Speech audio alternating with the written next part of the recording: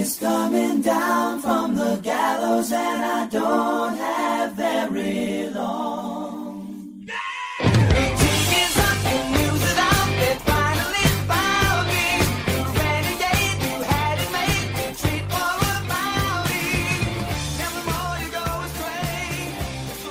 Hello, welcome to episode 216 of the UK Steelers podcast. You're joined as always by me, Sam Winstanley, and I've got my two friends here, Gavin Marshall and Mark Hansen. How are you doing, gentlemen? Not too bad. A little bit low energy, as I was saying before the show. You're going to have to pull me through this one. Yeah, I don't know if this is the week for it. We might have to be relying on Mark. I'll try. I'll try my best. Woo! Woo! I've always thought you were a bit of a woo girl, Mark. I can be a bit of a woo girl. So yeah. You'll find me at the going out the top of limos, screaming at the top of my lungs. It's very, very me, very on brand. Is that how you arrived at the game this week? That's how I arrived at the podcast tonight. Oh, wow. in a limo, in my own virtual limo in my own front room, shouting woo. Well, this is I don't know. Is it fair to say a withered group this week? This might be the vaunted 30-minute show, 40-minute show, possibly. Right? You keep saying this, and it never happens. Well, it feels like, what I've learned is, right, generally what happens is when I say it's going to be the 40-minute show, when it's something like this with the bye week, right, where there's maybe not as much to talk about, there's no game to go over, I think, okay, so I plan a few things ahead of time because I'm like, I want to fill the space. And then I realised I didn't need to do that because we talked for an hour about absolutely nothing anyway. Case in point right now. So what we're doing right here. Yeah, exactly. So talking. I'm no longer even concerned about having a lack of content because I know it'll just form throughout the course of the episode. Speaking of just forming, that's not a good segue. It doesn't make any sense. Our show producers this month. I'd like to thank you all for supporting the show over at patreon.com/UK Steelers pod. Our show producers, Rob Ferguson, the glorious Mark Hansen, Glenn Jones, Matt Audley, Joel Spencer, Steve Williams, Jason Bowdler, Ian Ferrugia, Christian Robb, Thomas Fielding, and Joe Pearson. Thanks to those wonderful producers. Truly great skulls. That's a better nickname for me this week, thank you. What was the one last week? Three Sugars. Yeah. Three Sugars, man, a little bit unhinged, not going to lie. Although, we've got to give a shout out to Ian and Rob that both me and Mark met this weekend. So a special shout out to nice to meet the producers of the show. Yeah, it's growing. We've met or at least spoke to the majority of these people. Not many hidden names out there. Reach out if you want to jump on the show one week maybe, or you want to meet Gav at his house. What tier of Patreon producers have you got to be to get that? He'll give you a tour. Gav, just give the audience your home address, Gav. Come on, somewhere near that shop that sells the washing baskets. Okay. Do you want to talk a little bit about the game? Anything else that happened that was fun? Met a couple of Steelers guys. Met a dude sitting 2 or 3 seats down from us had just flown over that morning from Canada, and he only bought the ticket the morning of the game. Jeez. So he just came over by himself. But he said he was going to check out the show. Didn't catch his name. He was going to come to the photo. I should mention there was a photo from the Facebook group. We'd organised a photo, and we got this.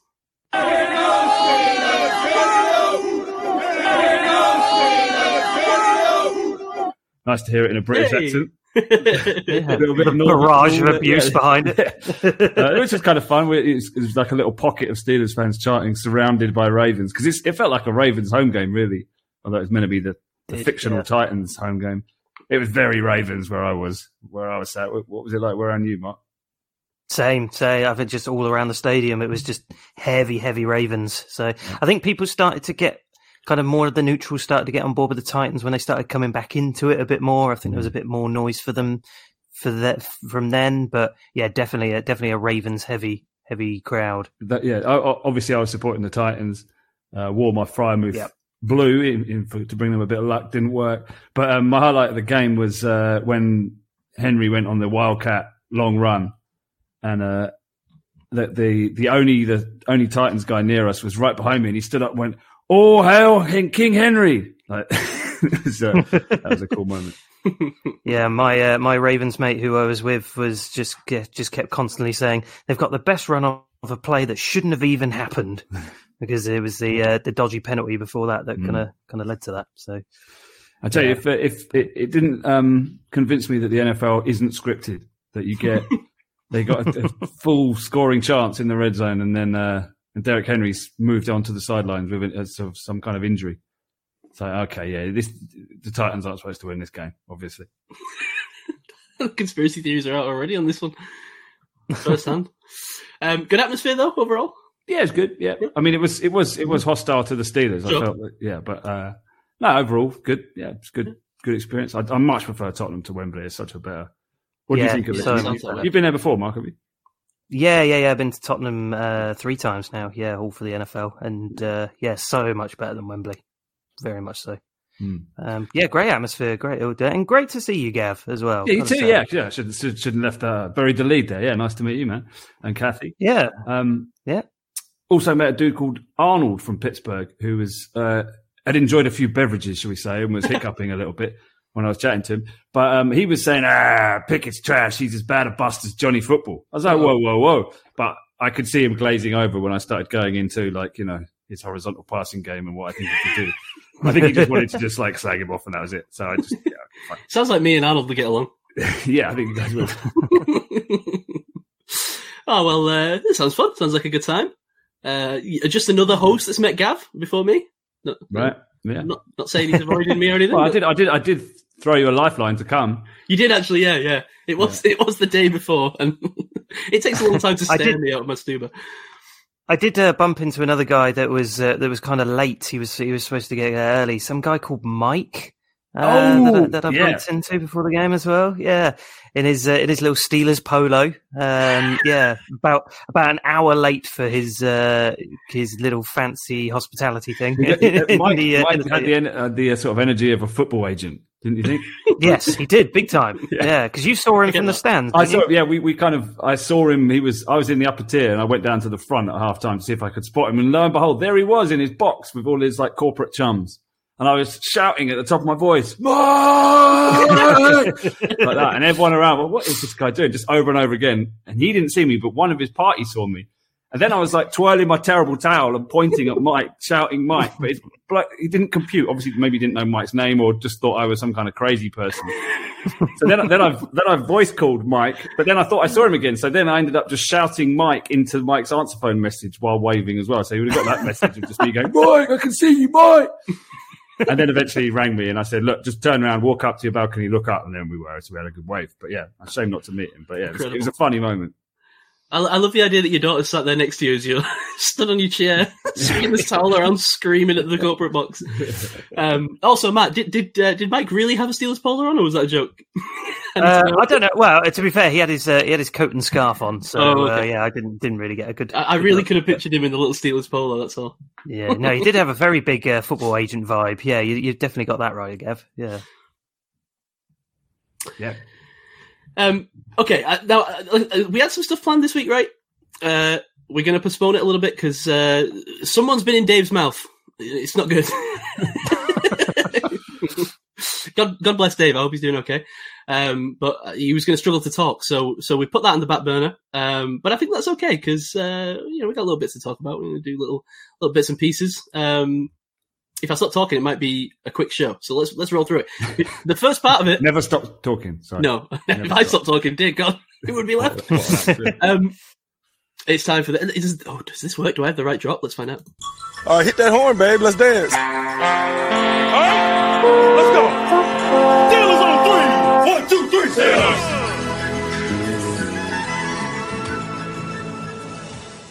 News. Don't do this too often during the season, but the bye week presents us a luxurious opportunity to talk in a bit more detail about the goings-on. First thing I want to talk about, Desmond King. And by extension, Darius Rush. We'll get to that, though. Desmond King played one defensive snap. Listeners may remember we discussed, I think, a couple of weeks ago, right? Yeah. On a touchdown, I think, that Justice Hill scored, where he took a bad angle, right? Yeah. And that's it. That's all we'll ever see of Desmond King in a Steelers uniform, apparently. Didn't he field one touchback kickoff or something? No, he did play more special team snaps, yeah. He did play a few special team snaps, but just one on defense. according to Matt Caboli of The Athletic, he said, well, what I was told or led to believe was that it was purely his ability. They just didn't see him fitting in here. They didn't like what they saw over the past month and a half, so they decided to move on from him. They're not going to trade him. Nobody's interested in trading for him, so they'll end up releasing him. It's purely physical, purely on-the-field play.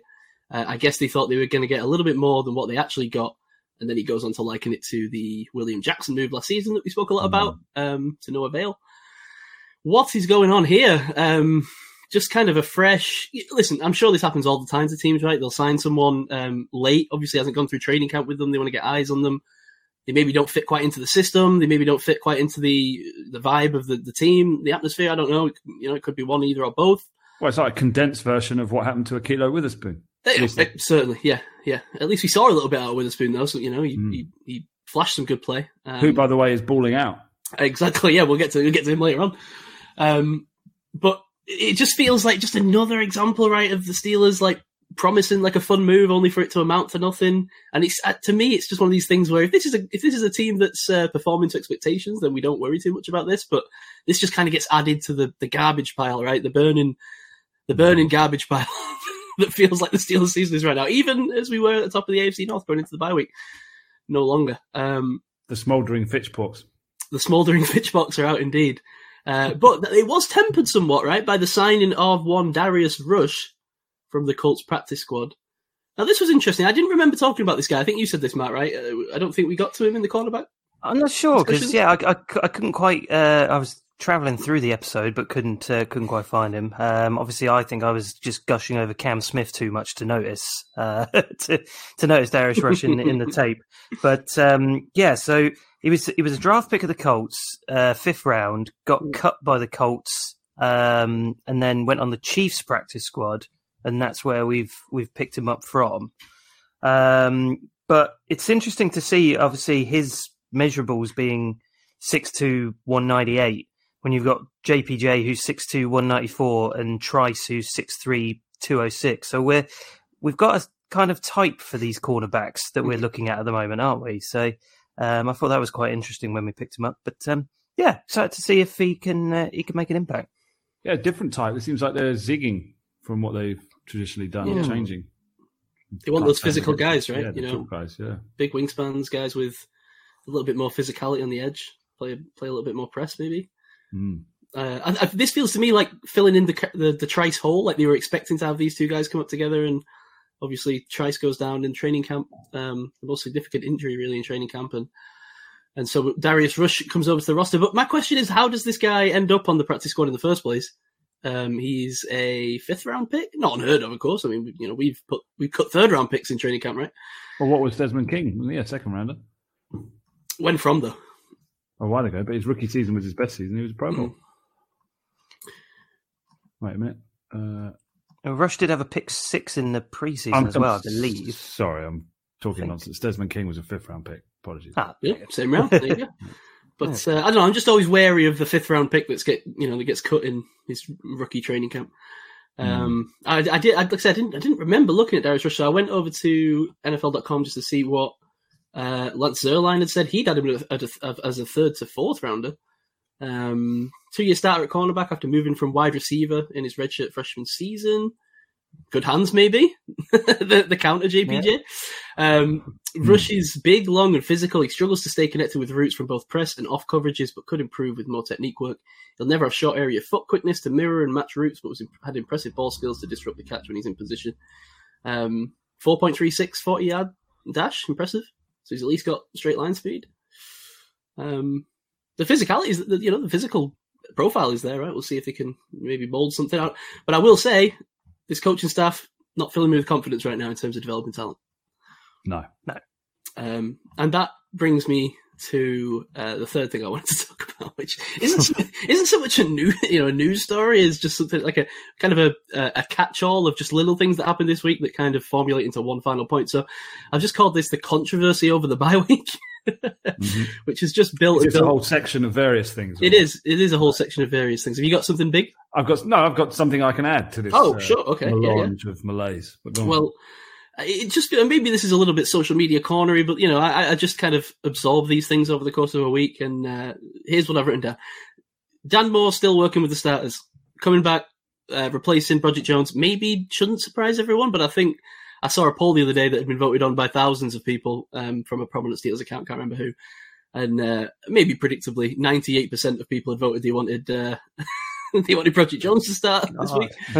So I think it's fair to say that the fan base, at least, is done with Dan Moore, at least as the starter right now. The fan base is always ahead of the Steelers. Of course. The Steelers are always like 1 year late behind making any change. I think that is the problem. That's worked well in the past. It has, perhaps. Yeah. It doesn't feel like you're starting to feel more and more this... I don't know, like the conservative nature of Steelers decision making versus the modern fan just coming more and more into conflict every season. The drag factor. Like. Yeah. Well, we've seen it with the change between Colbert and Khan, right? It's like the modernisation of the general manager we've seen him, I mean, we think it's got a massive injection of talent, but it seems to be wasted by other areas of management. Yeah, that modernisation needs to come in the coaching realm, it seems. JPJ back to the bench. Terrell Austin still sort of touting the line that he's not ready to start. Okay. It seems to me that he gives us our best option to win. I know some people are, they don't want to Manuel Forbes him, where he starts looking good in limited snaps and then it starts to go downhill. But, yeah, that's what you want to build a guy up, don't you? Yeah, and I can understand that. So, happy to give them the benefit of the doubt at the moment, but he really does need to start seeing more work than he's been getting, especially given our issues at cornerback right now.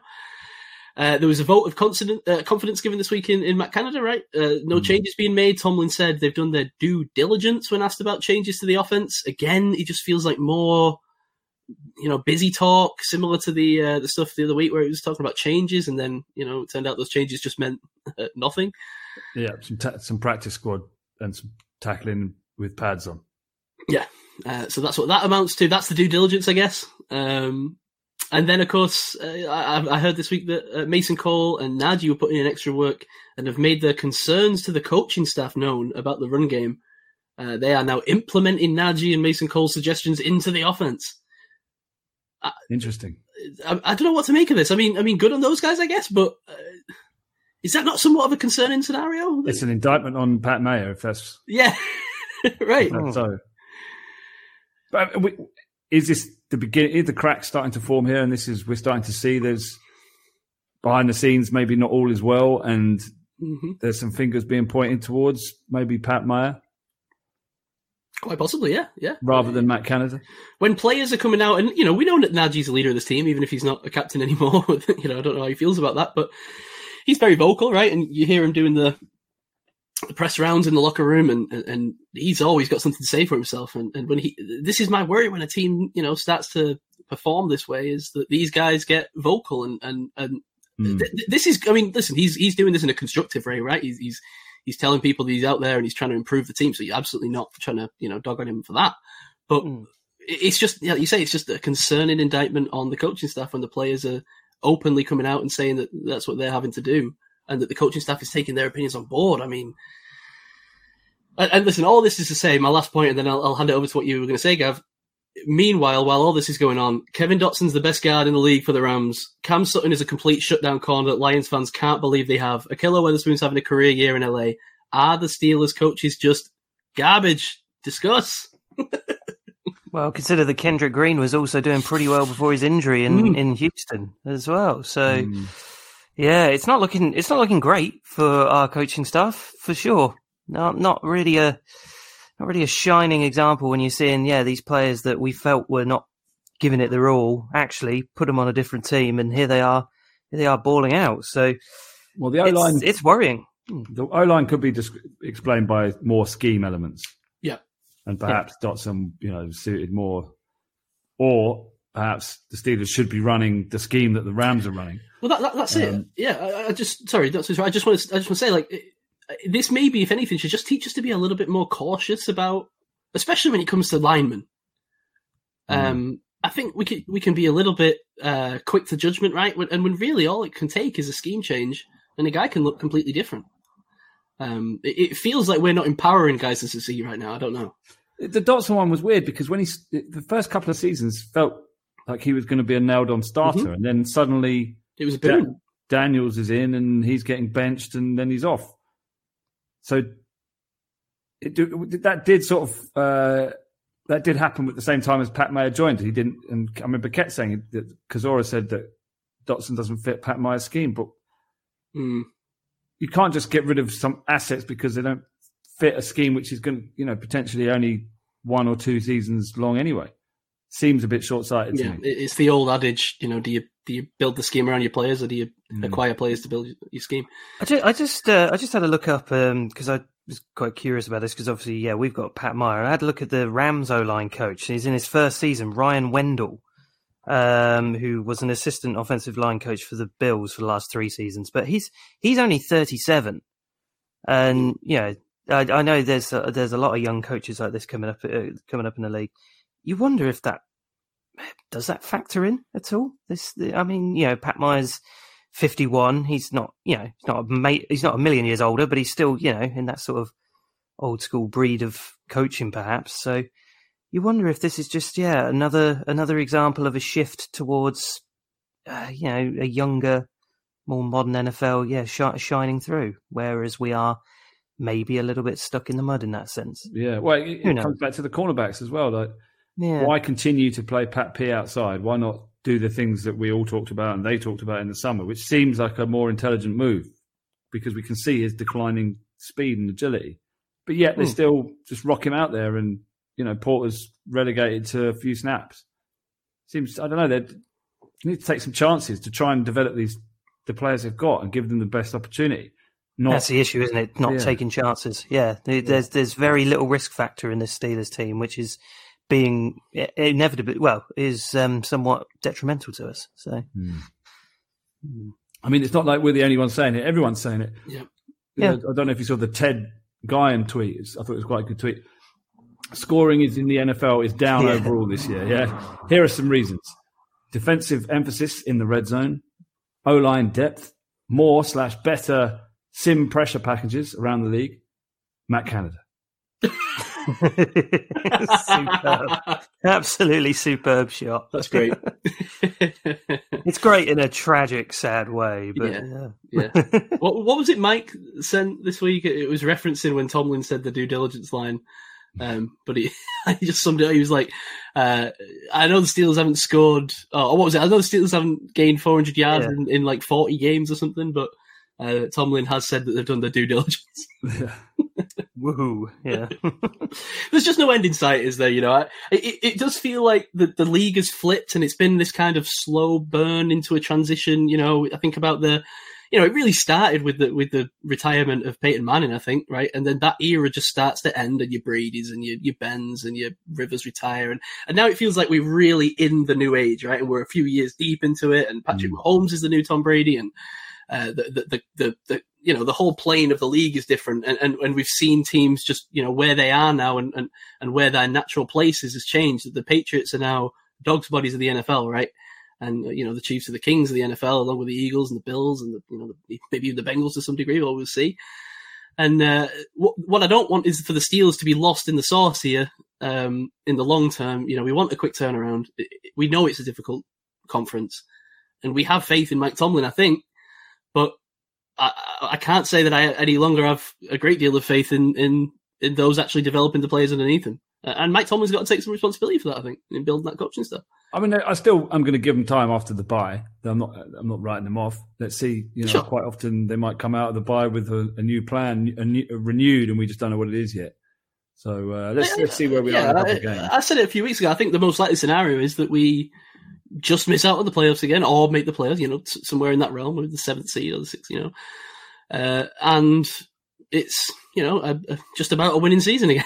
I feel like that's probably the most likely outcome. We'll have ups, we'll have downs. The offense will be poor in general, and we'll find ourselves in a very similar position as we were at the end of last season. And it'll just kind of feel like a wasted year to me. So, well, let's see. Now DJ's back, hopefully as well. That might open things up. I'm being very negative again. I remember how the season went last year and how we went into the off season full of hope. We never know that second half of the season is possible again. That is true. That's true. Yeah. Fill me with hope again, Pittsburgh. Yeah, Please. make it exciting at least. Give us something to root for. Okay, a couple of Gav, any Steelersy things? Did you have something else you wanted to No, that's it. Okay. I wanted to mention a couple of non-Steelers things. Number one, Roger Goodell received a new contract. Just wanted to mention that. He'll be with us through March 2027, at least. Bravo. I don't know why I'm applauding that. But, Bravo, Roger. Roger. Big Goodell fan, Mark. We get to boo him for another 4 years. Yay.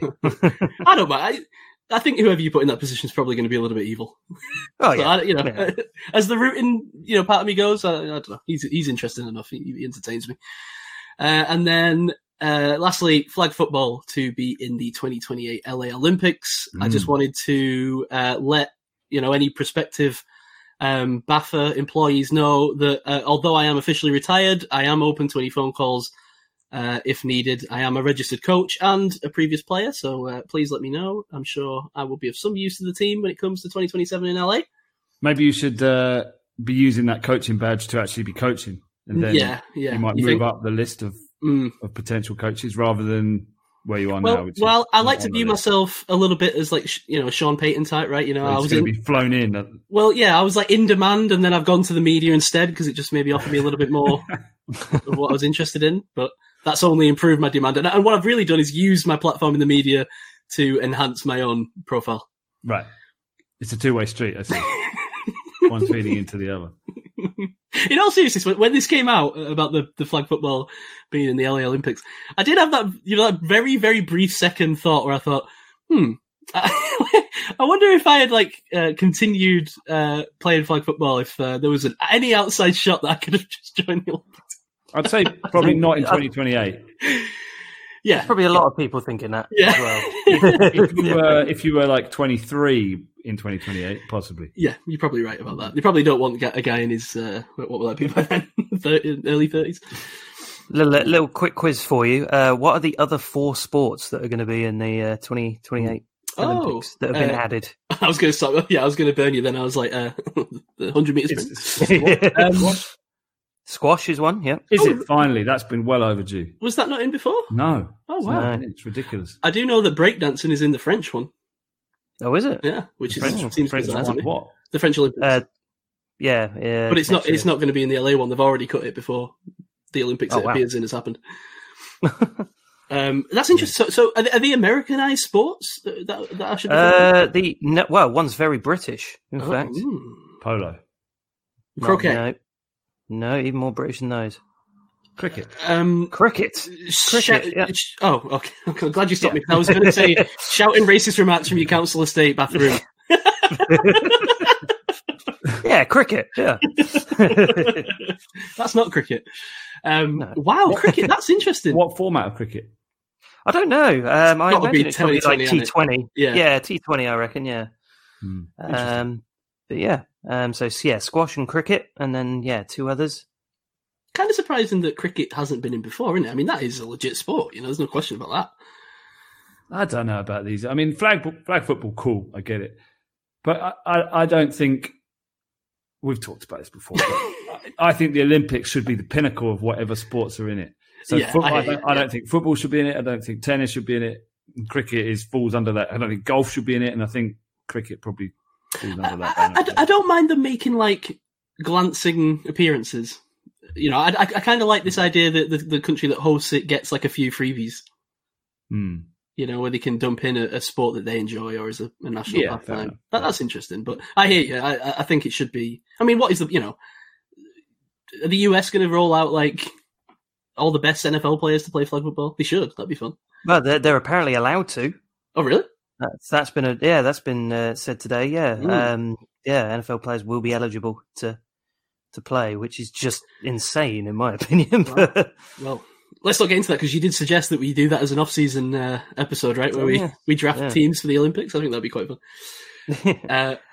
The other 2, by the way, were softball. Softball, yeah, I should have guessed that. Really. Which apparently returning. Apparently that has been in the Olympics before. Will the McNess ladies softball team be involved? Do we know? Figures will go up. Okay, I'll have to be in touch with the school and see what I can do there. Good Lord, that's the weirdest thing you've ever said. Lacrosse? Lacrosse is the last one, yes, and I'm actually very excited about that because I've been watching some lacrosse. Premier League lacrosse, which is really really interesting to watch. Wow. So it'll be kind of the sixes versions of lacrosse, which is really fast paced and pretty fun to watch. So I struggle to watch a sport, although I could be wrong about this. Maybe I'd enjoy lacrosse. I never really watched it, where I feel like I can't see the ball. Like, isn't the ball being carried in a little net? It's tough, yeah, but there's a physicality element to it that's really really exciting as well. So it's a bit like ice hockey in that respect, in that it's quite difficult sometimes to see what's going on, but it's still quite exciting to watch. I kind of wish I'd played lacrosse. I feel like I would have quite enjoyed it. I always enjoyed the ones where it wasn't so much about like a form tackle situation, because I'm no good at form, right? Obviously, but I do like just throwing my body around and slamming into things. So I feel like I would have quite enjoyed lacrosse. I thought you're not supposed to do that in flag football, are you? No, I'm on about lacrosse. Oh, okay, fine. And so, like, I feel like, because it always, like, whenever I see, like, lacrosse represented in, like, a TV show or something, it's not like they're tackling each other. They're just, like, doing really aggressive shoulder barges and, like, slamming into each other. I feel I feel like I've got experience in that. That's just a mosh pit, but in a sports setting, right? I was wondering. I played lacrosse once, got hit by the stick, never again. Who do you want as your edge rusher on a flag football team? Do you want TJ Watt or do you want Myles Garrett? Well, now, hang on, because the rules of flag football, you have to wait 5 seconds before you're allowed to blitz the quarterback. Yeah. So it's not necessarily about the get off so much as probably Micah Parsons. So does it nullify? It nullifies everything that Myles Garrett does. Yeah, it nullifies that technique because what he does isn't relevant really. So TJ Watt would be a better flag football player than Myles Garrett. Oh, I don't know. Let's ask PFF. Well, you know what they'd say. But speaking of PFF, welcome to my game. I don't have a game show music, but if I did, I'd press it.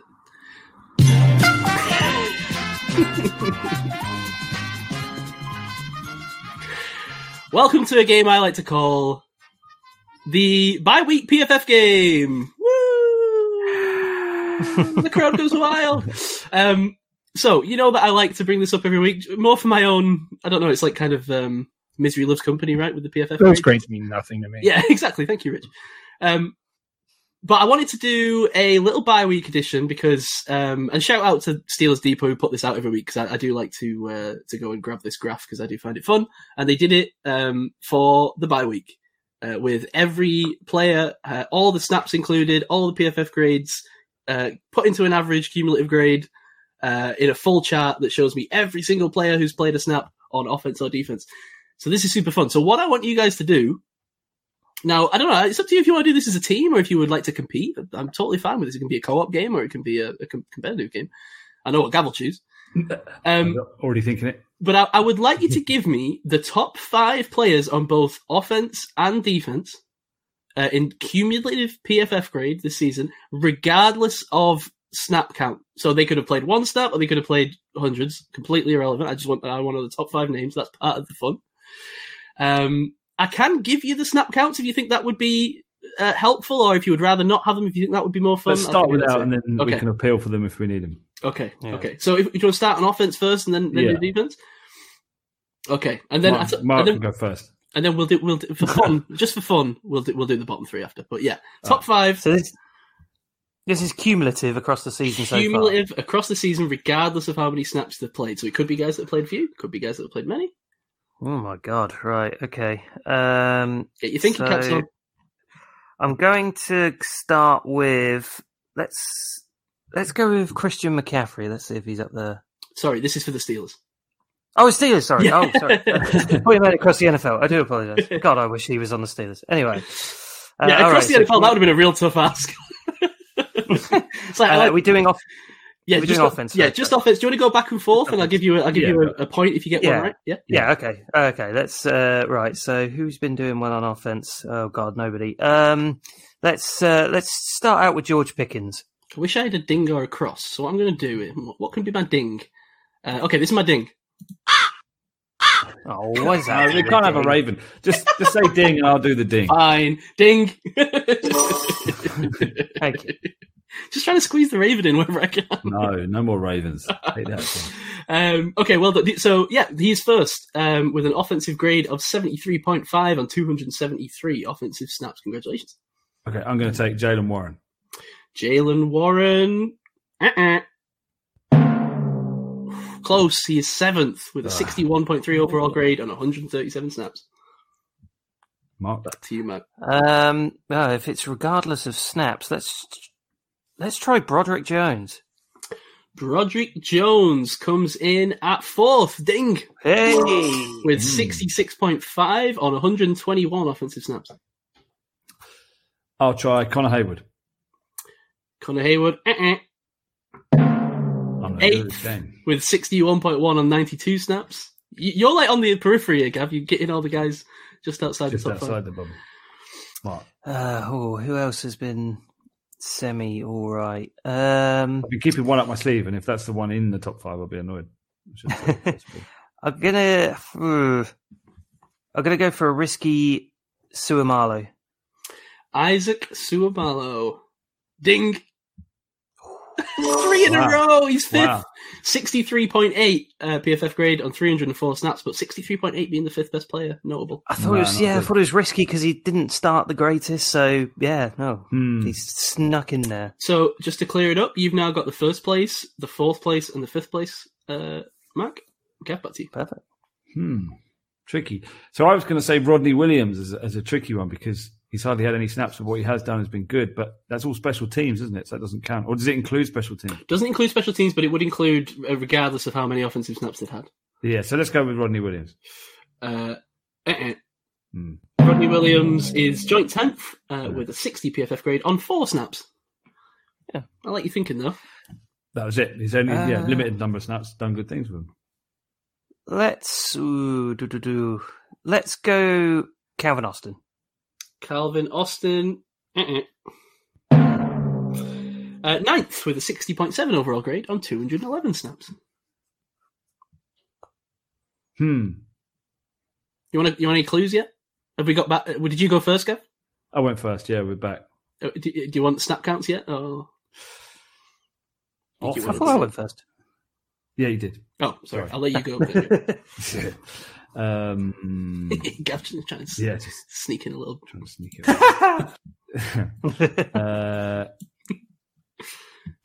I don't know, man. None of them have been any good, so I don't know. I mean, Muth, but he didn't even have that good a start, did he? But I'll just go Muth because no one else deserves my.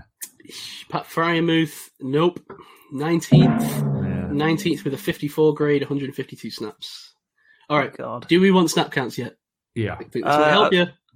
I was going to say I had one more. All right. Okay. We'll do one more round. I'll give it James Daniels. Nope. No. James Daniels is evading me on this list. He's 16th with a 55.9. Criminy. 179 snaps. Yeah. All right, Gav, one more before I give you the offensive snap.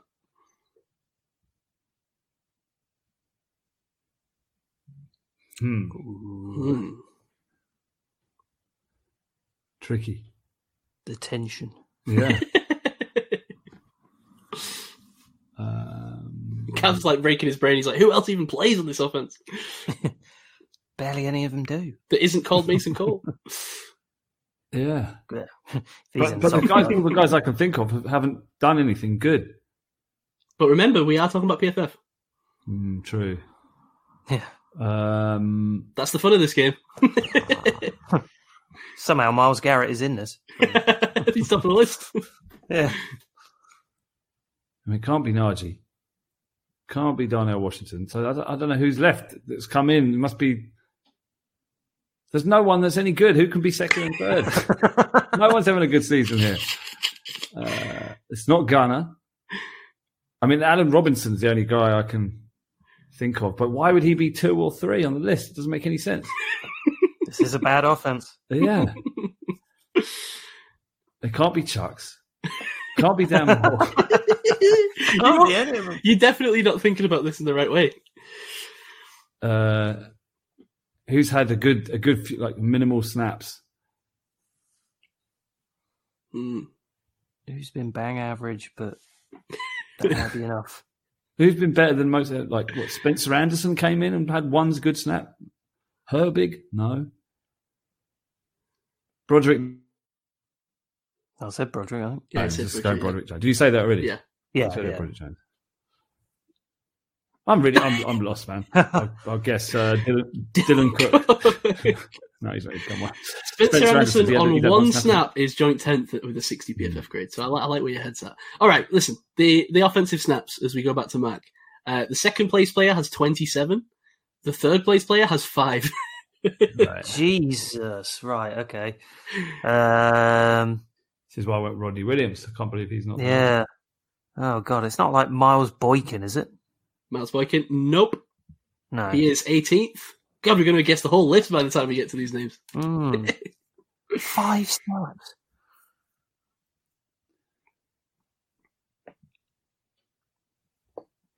I think you're going to kick yourself with these. Yeah. I think your mind is a little bit locked into guys that should only play 5 snaps. Oh, is Deontay Johnson. Deontay Johnson, ding, ding, ding. He is second place with 27 snaps, 71.4 PFF grade before he went down injured. All right, one guy left. We were all very positive on him. 5 snaps, only played. Who's only played 5 snaps and we were very positive about? Oh, I've not been positive about anybody. That's because he only played 5 snaps. God, he only played 5 snaps. Who else has been injured? Oh, God, I can't even think. I don't remember him playing 5 snaps, but is it, what can I guess or no? No, it's Mark. Oh, I haven't, never mind, but I'm going to struggle Matt with it. can pass if he wants, but I do acknowledge we are running out of names. Yeah. You just said something, Mark, which made me think it must be this guy. Yeah, no, I'll pass. Go for it, Gav. Is it Anthony McFarlane? It is Anthony McFarlane. Ding, ding, ding. All right. Gav salvages the round with a Just couple because of he's coming off injury as well, but I don't actually remember him playing any snaps. So he played 5 snaps, 66.8 overall grade. So he's third. So it's George Pickens, DJ, Anthony McFarlane, Broderick Jones, and then Siamalu, Harris, Warren, Hayward, Austin. 5 play action handoffs that he faked well. Minka Fitzpatrick always shows up on this list. Does he like line up for kneel downs or something? He's always listed as a running back and has always played like a few snaps on offense, but I never noticed. Oh, right, yeah, must be. Yeah, must have done those 3 terrible victory formations. And he's got a flat 60 rating, so it makes me feel like he can't do anything right or wrong on those. Yeah. Okay, It's like Moose turning up on the defensive ones. Yeah. So, before we get to the defense, though, very quickly, Darnell Washington's 22nd. Gav, you mentioned him. He's got 46.3 on 150 snaps. There's 3 players below him. Mason Cole. No, he's 1 spot above him at 21st. But the reason I say there's 3 below him, they are all sub 30 ratings. Oh, Jesus. Gunner? Any option? Yeah, I won't list it out, but shout some names out to me. Yeah, Gunner is one of them, 28.1. He's last with 5 snaps. Feels like more. Can you think of a guy who's ever played, like, he's played the same amount of snaps as Anthony McFarland, and in those snaps has almost lost us 3 games. Wow. What a terrible 5 snaps. That rating should be a 0. Gav? I'll say Boykin because he had a couple of drops, didn't he? Which against him. Boykin is 18th, 55 PFF grade. Blimey. 1 is a full-time starter, 1 is a backup. Nate Herbig? Nope, 17th. Mitch Trubisky at 24th, second to last with 10 snaps. Oh, God, I forgot 29.2 rating. And then the guy who's played the bulk of snaps, who's lowest? Chucks. No. Dan Moore. 29.3 overall PFF grade on 187 snaps. Gross. But it's all right. He's our starting left tackle, so, yeah. Not going to be any changes there. Yeah. Woo! Disaster. Go down. It's a good job that PFF grades don't mean anything, so I assume Rich loves Dan Moore's season. He's the biggest backer of Dan Moore, is Rich. Big Dan Moore fan. I'm Mason Cole. I hear he's got a jersey now. Oh, no. Is that what we do? If Mason Cole somehow is still on this team, when we get out to a game in the US, do we bring Rich like an honorary Mason Cole jersey? Oh, I'd love that. Okay, defense. Let's run through this. Top 5 names. Gav, you can go first this time. Okay. These are more impressive grades, by the way. Right, TJ Watt, I'd say. TJ Watt, ding, ding, ding. 91.6 PFF grade on 299 snaps. Damn, that's what I was going to go for. Alex Highsmith. Alex Highsmith, number 2. 88.1 PFF grade on 293 snaps. God, they are carrying this team. Amen. I'll say Cam Hayward. Cam Hayward. Who I cannot... Oh, because of the amount of snaps he's played. Only played 14 snaps before he got injured. Oh, Cam. Yeah. Only a 56.9 PFF grade in those 14 snaps, sadly. 18th. Yeah, he was part of an ugly game. This is your chance to run away with it here, Matt. All right, okay. It's not Keanu Benton, is it? Oh. I am, of course, talking about Mr. Keanu Benton. Oh, no.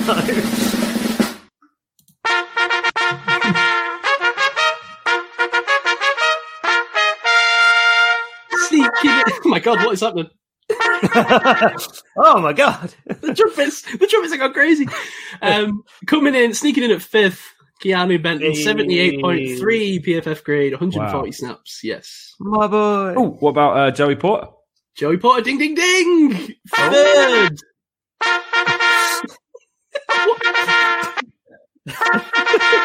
Help! What has happened to these trumpets? Gav, are you doing that on purpose? I can't even tell. Yes. Okay. Oh, right, okay. I thought he's... Wow. Right, our rookies are turning up as our best players. That's great news, isn't it? It is, but my God. Oh, if you carry on. Okay, so you've got 4 of them in quick succession there with only one wrong answer. Well done.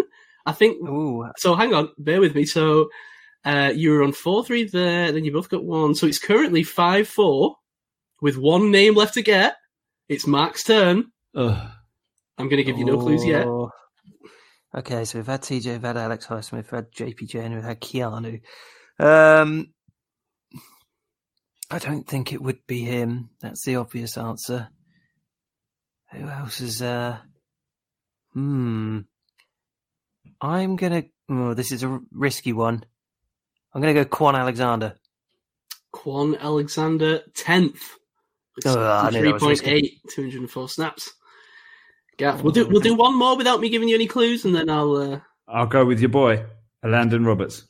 Landon Roberts coming in at 7th with a 70.4, very respectable grade on 144 snaps. Matt, last one without a clue. Last one without a clue. Sorry, I just saw some concerning news, but I'll tell you in a sec. I'm suspense. Yeah. Let's go for... Oh, let's just go for the obvious one. Is it Minka?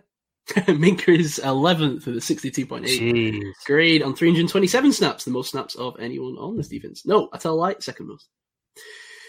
Nope, 3rd most. As I continue to read down the list. Gav, here's your clue. 4 snaps on defense. Oh, wow. For the 4th place player. Mark Robinson? Mark Robinson! Gav ties it!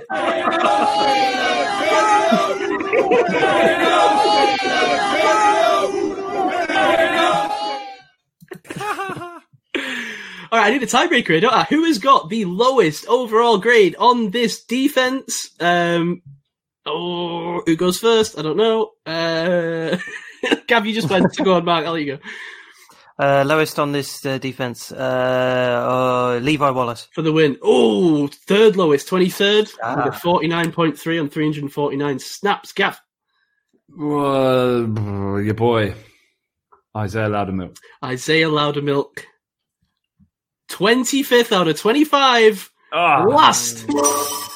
With a 38.6 PFF grade on 80 snaps. Gav wins it. What a comeback. Yes. Damn. And we have to record this for the records, weights and measures on the new website, which we've... yeah. I wanted to ask you about that. Should we save an announcement until we're ready? Yeah. What we're going to do with that? I have been out of it this week, so apologies I haven't been responding to you very well, but I will do. Okay. Well done, Gav. Thanks. Good win. You earned the title of Mr. PFF this week. So PFF quiz 2023 winner Champion, Gavin Marshall. Yeah. All right, wow.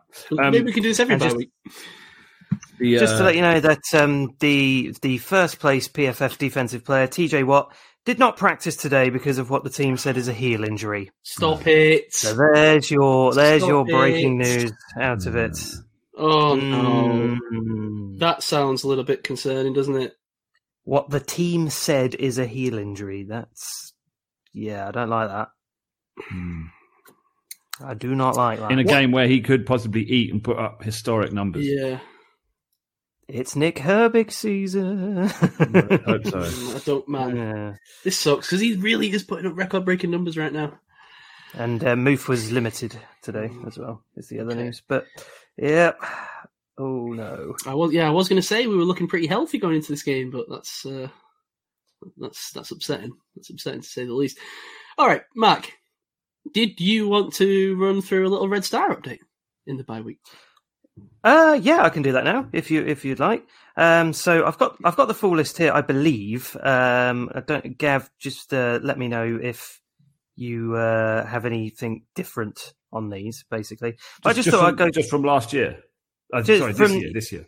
From this year, yeah. Just wanted to have a quick little update as to see, we're a third of the way through the season. Let's just see how our various Red Stars and Sleepers are getting on, and see if we can kind of come to some sort of kind of decision as to who we think's doing best so far out of the groups. So it's just going to be a very quick run through. I am, of course, talking about Mr. Keanu Benton. I will be. Yes, don't worry. Past me, I will be. So let's just quickly go through. So the quarterbacks.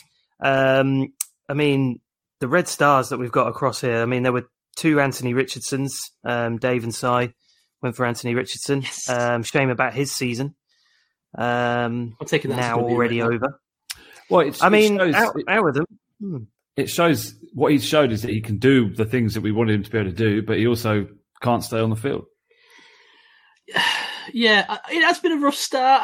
I'm kind of willing to give the benefit of the doubt on the stay on the field thing because it wasn't a thing in college, and he's just had a head injury and then a rotator cuff thing. I don't know. Are these just random injuries? I get the concern with him, running around a lot. I feel like that'll be taught out. He was already starting to get better at that towards the end. I'm confident that he'll come back and look pretty good next year if he does indeed. I think he will. He'll look lively, but it's just whether he's going to have a shortened career. Well, I had the cop-out option of Bryce Young, according to you guys. But, I mean, he hasn't exactly looked... Yeah, what's going on with Bryce Young? Yeah, this is a good chance to talk about some of these rookies, actually. What is happening with Bryce Young right now? Is that purely just drafting a really talented guy to just a dog shit organisation? I'll be interested to see what happens now the play calling is out of Frank Reich's hands. Now that that's all changed. Let's see because he's showing flashes. He's showing flashes of why he was picked number one. But it's just a terrible O-line to stand behind and not a very well run. He was drafted as a playmaker and he's not. Those playmaking skills don't seem to be there. But, I mean, surely it's too early to write him off as a bust, right? I mean, he could next year be fine, but it's been a rough start. Whereas CJ Stroud's looked a hell of a lot better. I mean, I was out on Bryce Young. I will say that. I've got it here. Everyone else was in. Yeah. Oh, there you go. Yeah. Did we? I don't think we determined if Ketz had a Red Star in the end, or did we? I can't remember. We had a bit of an argument about that. Yeah. Oh, he wanted Stetson Bennett as his Red Star, wasn't it? I think something like that. What's going on with Stetson Bennett, by the way? Didn't he just disappear off the face of the earth? I mean, Stafford's turned up, hasn't he? So yeah, but didn't he get put on? He got put on a list, right? He got put on like a not playing, did he? Like a non-injured. Oh yeah, like at the start before the season even started. I think like there was this weird thing where Sean McVay wouldn't say why, but he got put on like a non-playing list. I can't remember. It's not like an injury one. It's like a personal reason one, but no one knows what it is. Yeah. Right. Oh, I knew that about Matt Corral, but I mean, if that's the case with Stetson Bennett as well, I mean, Ketz's boys are a bit worrying to say the least. Yeah. I will say out of the Gav's Red Star as well, Jaron Hall, has he even had a? No. I don't think he's the backup in Minnesota, right? I think. Yeah. I mean, if Cousins goes the ways he is, might see. I think I may have got my Red Star and Sleeper backwards because Hayner seems to be ahead of Hall in the sort of process. But I did like both those two guys. Big upside. Yeah. I will say my sleeper, Aidan O'Connell, may very well be slated to start again this week. I can't wait for that game. O'Connell versus who is it? Bagent, yeah. So my two boys, I love both of them coming out of this, so I'm really excited if that's going to be the case. Those footballs better be really greased up because those two have got like Nathan Peterman levels of fumbles in them. I can't wait for this. We'll see. Maybe they both have a uptick. So yeah, that was kind of a quick quarterback. I mean, Dave's sleeper, Malik Cunningham, in that weird Patriots team. Still nothing about. He might be starting for the Patriots in a couple of weeks. Yeah, exactly. Yeah, my God. Running backs, there's a lot of Zach Charbonnet love. He seems to be... Is he featuring it? I've not really kept up with the Seahawks. He's played a little bit, but it's the Kenny Walker show over there. Yeah, but one injury to Walker, and Charbonnet's looked good in limited snaps. I think he's just one of those guys that is just not getting the opportunity. That's all it is. Yeah. Me and Rich had Bijan, which again was the obvious choice, but I mean he's looked pretty good so far for the Falcons. I thought you were a Tajay Spears guy, Matt. That was my sleeper. Along with you, I think we've chosen quite well on that sleeper. Great to watch Tajay live last week. That was really so well. That play where he goes into the crowd and then came out the other side. It's that famous announcing call, and he does come out. That one. He came out of nowhere. Superb. Amazing play. Very excited with him. Your boy Roshan Sai is getting some look in. He's in concussion. Yeah, he's in concussion protocol at the moment, but he seems to be having a very good time with the Bears. Listen, he's carving out that role that I thought he would. He's going to be a little bit of a slow burn here. People aren't going to acknowledge it because he's on the Bears, but hear me now, believe me later. 10 years from now, we'll go, man, Roshan Johnson was sneaky better than Bijan, right? Well, I'll tell you who would agree with you is Ketz, because Ketz went out on Bijan. Yeah, that's a bit much. I might be exaggerating a little bit. Bijan does look a little bit generational when he's got the ball in his hands. But Roshan is a dog, man. That first game when he ran like six tackles over, like, oh my gosh. He's fun to watch. This is interesting. This is why the outs-ins throw some interesting things up. And I know you're going to say you don't understand what it is. And yeah. Devon A-Chain, Simon out, Dave out, Ketz out, Rich out, Gav in. Here we go. Gavin is in. Listen, this is just my fear of little fast running backs. I'm sorry. I don't know what to tell you. Surprise, surprise, he's injured and on IR after 2 games. Which is weird that Ketz then sleeper Deuce Vaughn after being out on HM. But how's Dwayne McBride doing at the Vikings, by the way, Gav? He's on the practice squad, so not doing much. Oh, I think lack of pass catching skills and pass blocking has hurt him. So he might be one for next year. And Rich's sleeper was Israel Abanikanda, who went on. He was injured in the preseason, wasn't he? Yeah, he's on Hard Knocks. Yeah. He looked good though. He looked good at the start of in Hard Knocks as well, and in the preseason. Speaking of guys on IR, if we go to the wide receivers, a lot of us had our sleeper as Parker Washington, who is currently on IR. But he was starting to get in that Jags side before that. So he was the punt returner, right, for that game? London, and then he got injured. Not to steal your thunder, but what was everyone thinking with these wide receivers? Come on, people. I mean, me and you, I think, did all right. Zay Flowers.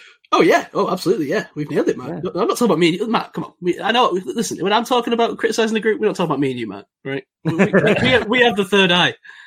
But I love Zay Flowers. I was very close to Red Star and Zay Flowers as well. As I said, the second coming of AB. I still say that. Listen, but then I also like Keyshawn Boot and Josh Downs and Rashee Rice and Parker Washington and Njigba and my Red Star Quentin Johnston, who I still think has potential. Nothing's changed. It's a bit of a weird organisation, the Chargers at the moment. All Quentin Johnston needed was one of those guys that he's basically the same player as to get injured. And Mike Williams was quickly injured and he's still done nothing. Yeah, he'll come good. Trust me. He is going to take over. He's just more of a developmental type. He needs to... What was the guy called that the Vikings drafted? Mike Williams.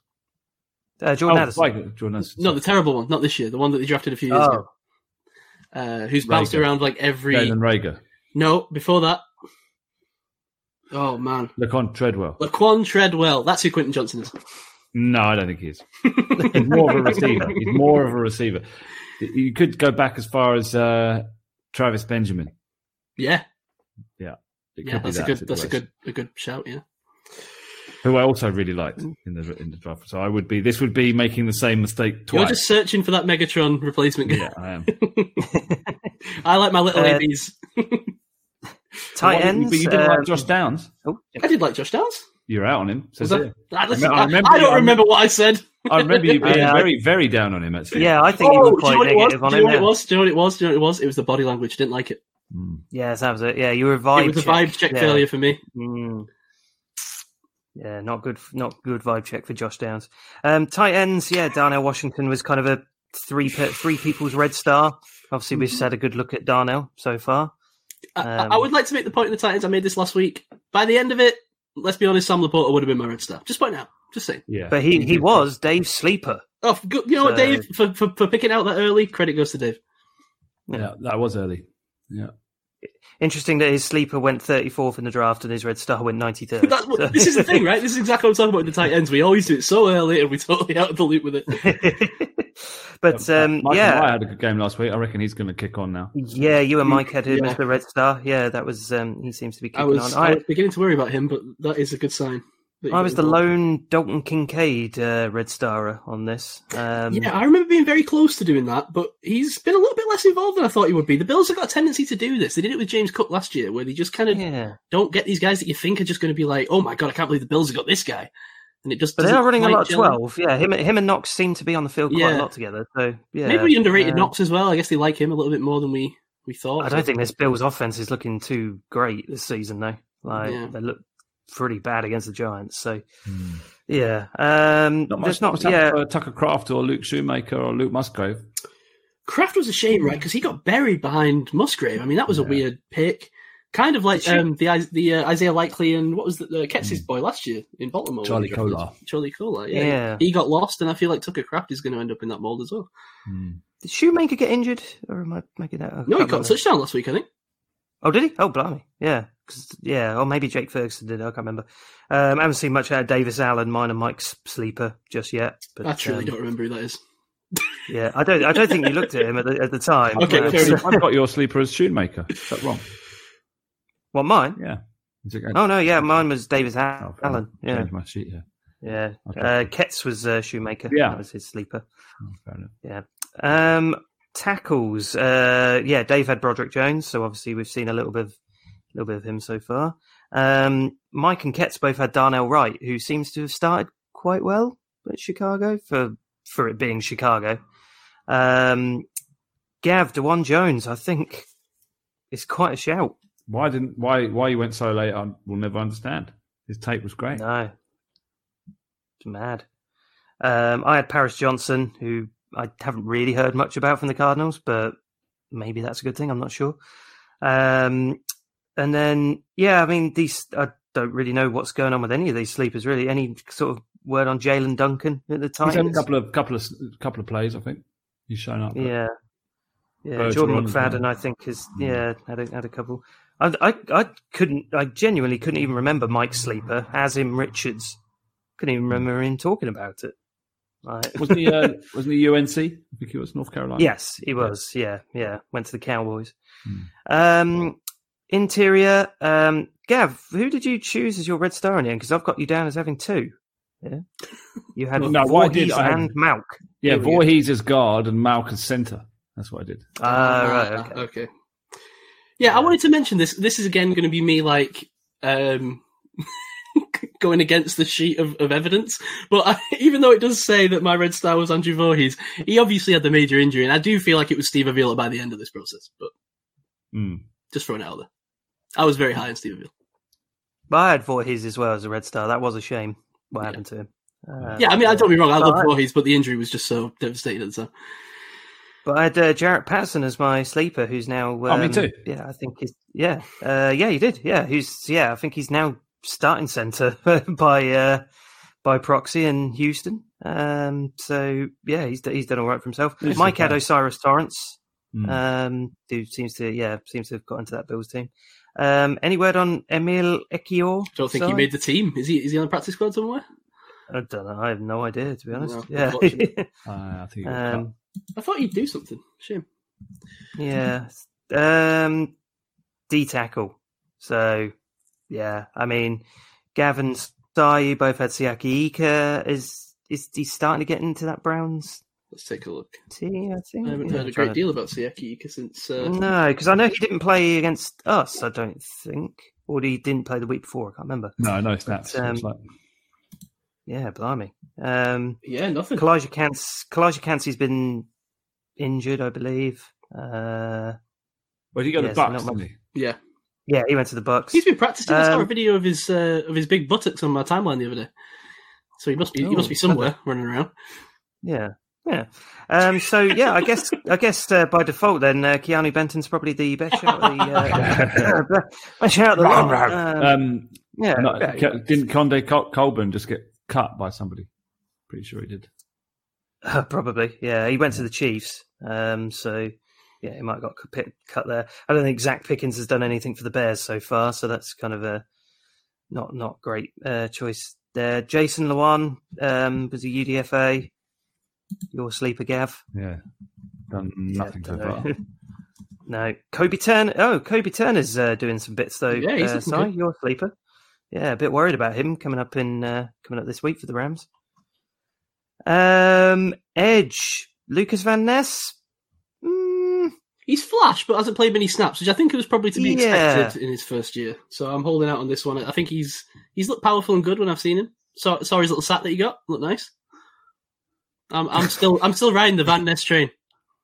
I think there's an R that needed to be dropped in there for his little sack, but yeah, I wouldn't mind seeing his little sack. Okay, please cut that. Somebody. Some people have played arse trumpet, so to speak. Derek Hall at the Seahawks. Started well. Injured. Yeah. Oh, is he? Oh, dear.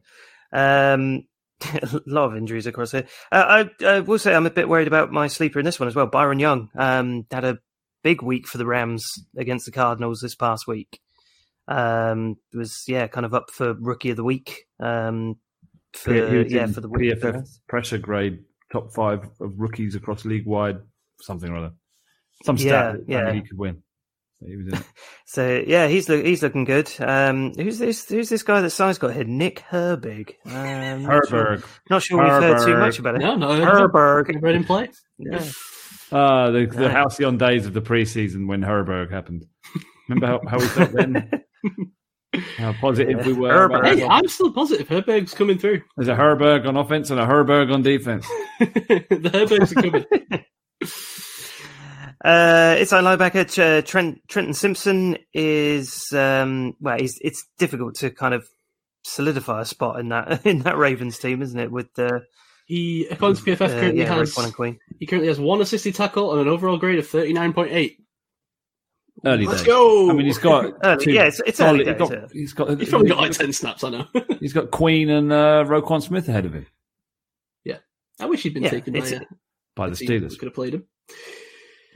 It's going to be tough. I had Jack Campbell as my red star, so nicely done. I'm pretty happy about that. I do remember being a little bit split. Like I wanted them both, but I had to choose one.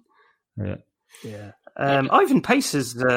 That's he showing out a little bit? shocker. Yeah, he's been starting for Minnesota. I don't know how well has he been playing. I'm not quite sure. Mouse. But given that he's too small to play football, UDFA, to the Gabs of the world.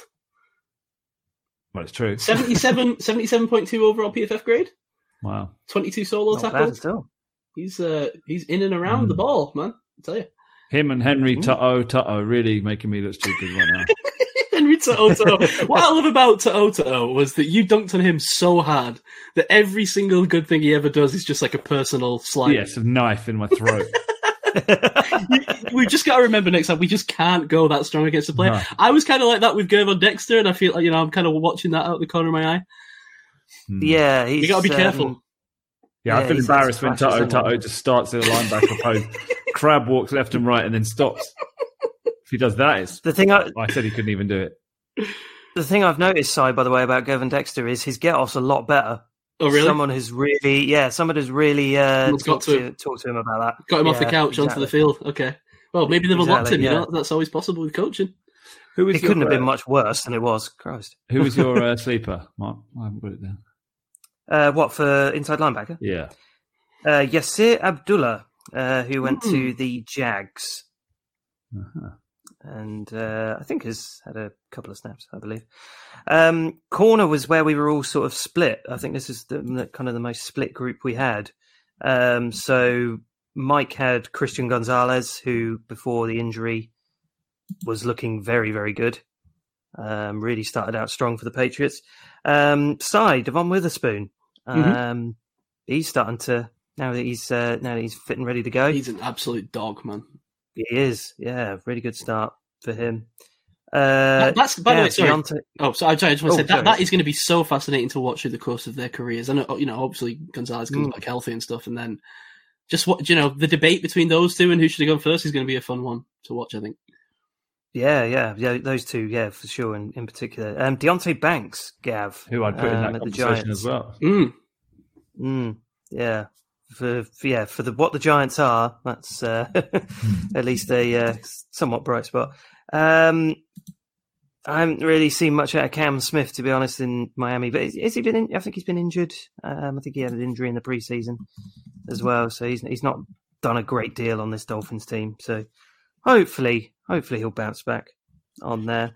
Sorry, I just want to mention Deontay Banks, PFF grade 56.2, Devon Witherspoon 84.4. How many snaps for both? Don't have those numbers. Don't have PFF Plus. I do actually. I've just not logged in.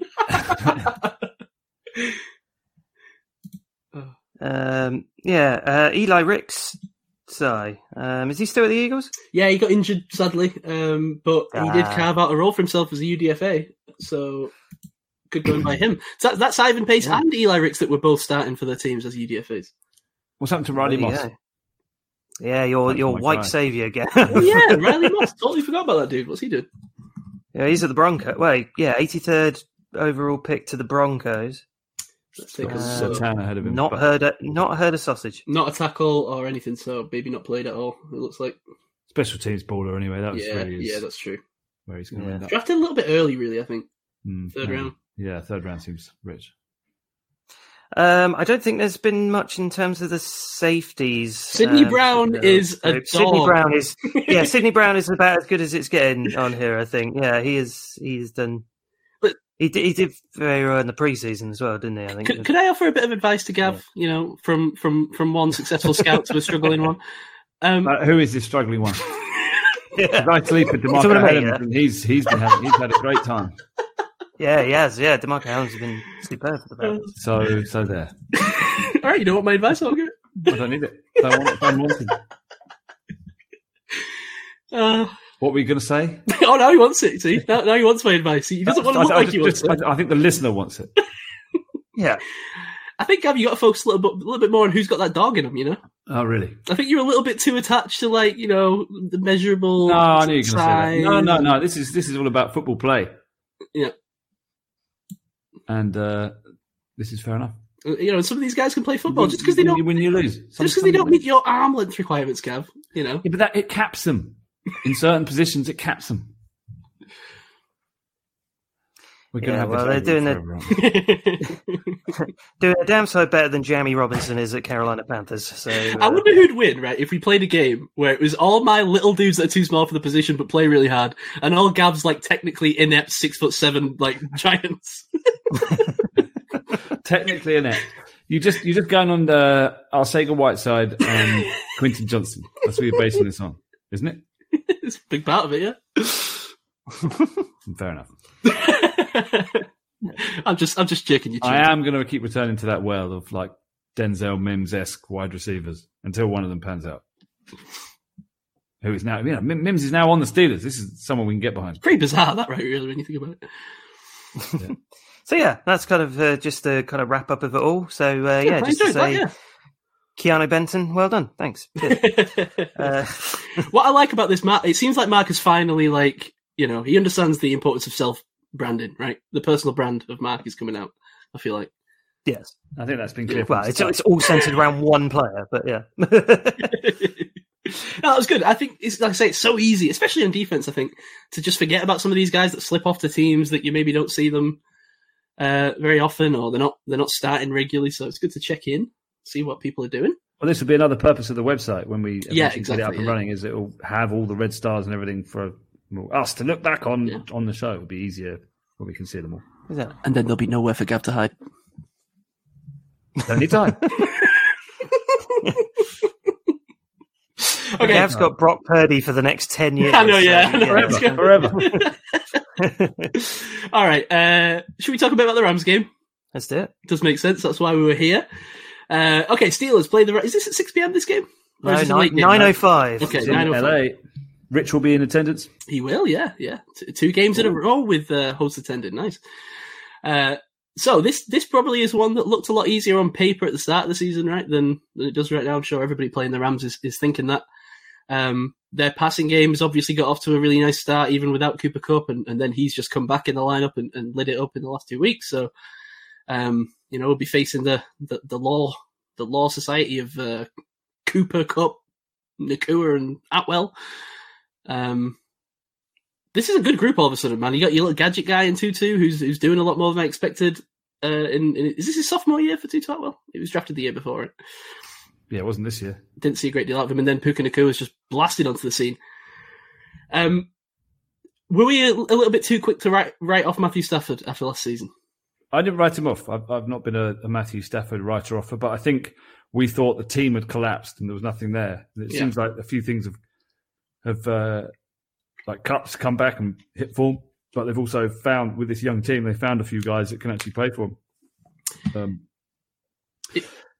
It's a great job by, the Sean McVays of the world, right? It feels like he had that year where he was like, I don't know if I really want to do this anymore. And I was a bit like, okay, that didn't seem like a good look for a coach, but he's turned it back on next season. Youngest coach in the NFL, right? Yeah. All right. So not great if he's considering retiring when he's younger than everyone else. It just feels like he's back invested again this year. Is this just something to do with winning the Super Bowl? Like, you just feel a little bit, I don't know, it takes the wind out of your sails the season after because you've done it? Maybe. Yeah, it felt like a long road back. Yeah. Now, OG listeners may remember in season 1, we had my buddy Adam on to talk about the Rams. I do remember that, yeah. It would have been, I think it was around fireworks night, because I remember leading up to that show, I remember being loads of fireworks in 2019? So a long time ago. Wow. Anyway, I reached out to Adam Farquharson, who's a diehard Rams fan, for some thoughts. And what he came back with, I thought was quite interesting, so I was going to read it out rather than just amalgamate what he said like I usually do. He put, was going to write back last night, but got distracted playing Baldur's Gate 3. So apologies. Oh, love that! Great shout! I'm looking forward to starting that. Nice. Big into his RPGs, is Adam. Very good. Before the season started, I was quite worried about the season as a whole. It's a tough schedule, so to be 3-3 at this point feels great. I think I looked at the Steelers game pre-season as a kind of turning point where it feels like an evenly matched game. Oh dear. So at the beginning of the season, he had the Steelers and the Rams being level. I don't know about that one. That shows you what other people think. I think we can absolutely win it, but a fair few injuries now makes me feel like it can go completely the other way, or either way.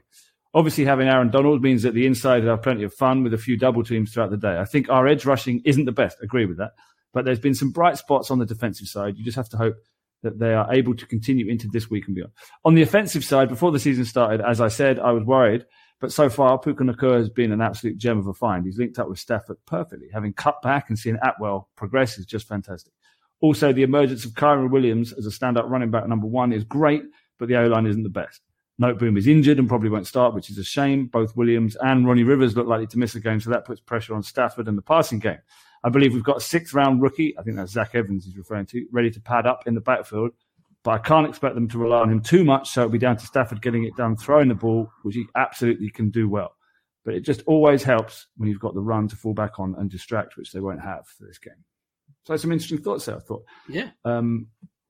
Yeah, it's true. I think when Stafford isn't pressured, he's a fantastic QB. But he's going to be pressured in this game because the O-line's not very good for them. So it's an interesting game in terms of the Steelers' defense and the Rams' offense is good, and vice versa is bad.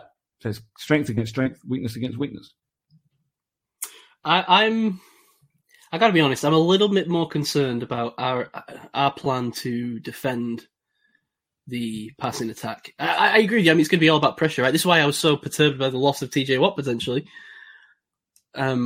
because maybe Alex Highsmith carries the game, I don't know, but I feel like you're really going to have to get to Matt Stafford to disrupt this passing game. And my concern is that teams have watched what has been done to us by the Niners and teams like that, where they were able to just get the ball out real quick, and they're just going to run that all day with guys like Cooper Kupp and Puka Nacua. And I think we probably get some deep shot to Tutu Atwell as well in this game to challenge our guys deep who can't cover. So I'm a little bit scared. And the run game, it feels like sometimes a product of the scheme rather than the individual ability, which is why it's so surprising that Cam Akers. Well, a couple of times Cam Akers did look good, but in flashes, right? Yeah, the Cam Akers thing was always weird because he never didn't look good, right? It was just it seemed like Sean McVay absolutely despised him. Yeah, but then Kyron Williams comes in and he looks great. Yeah, and I think he's going to be injured. It looks like so. It's Zach Evans. So Zach Evans, but is he going to come in and look great because it's the scheme, because it's the things he can do, those outside runs, and the playbook is favourable. It's sort of schematically favourable to running backs.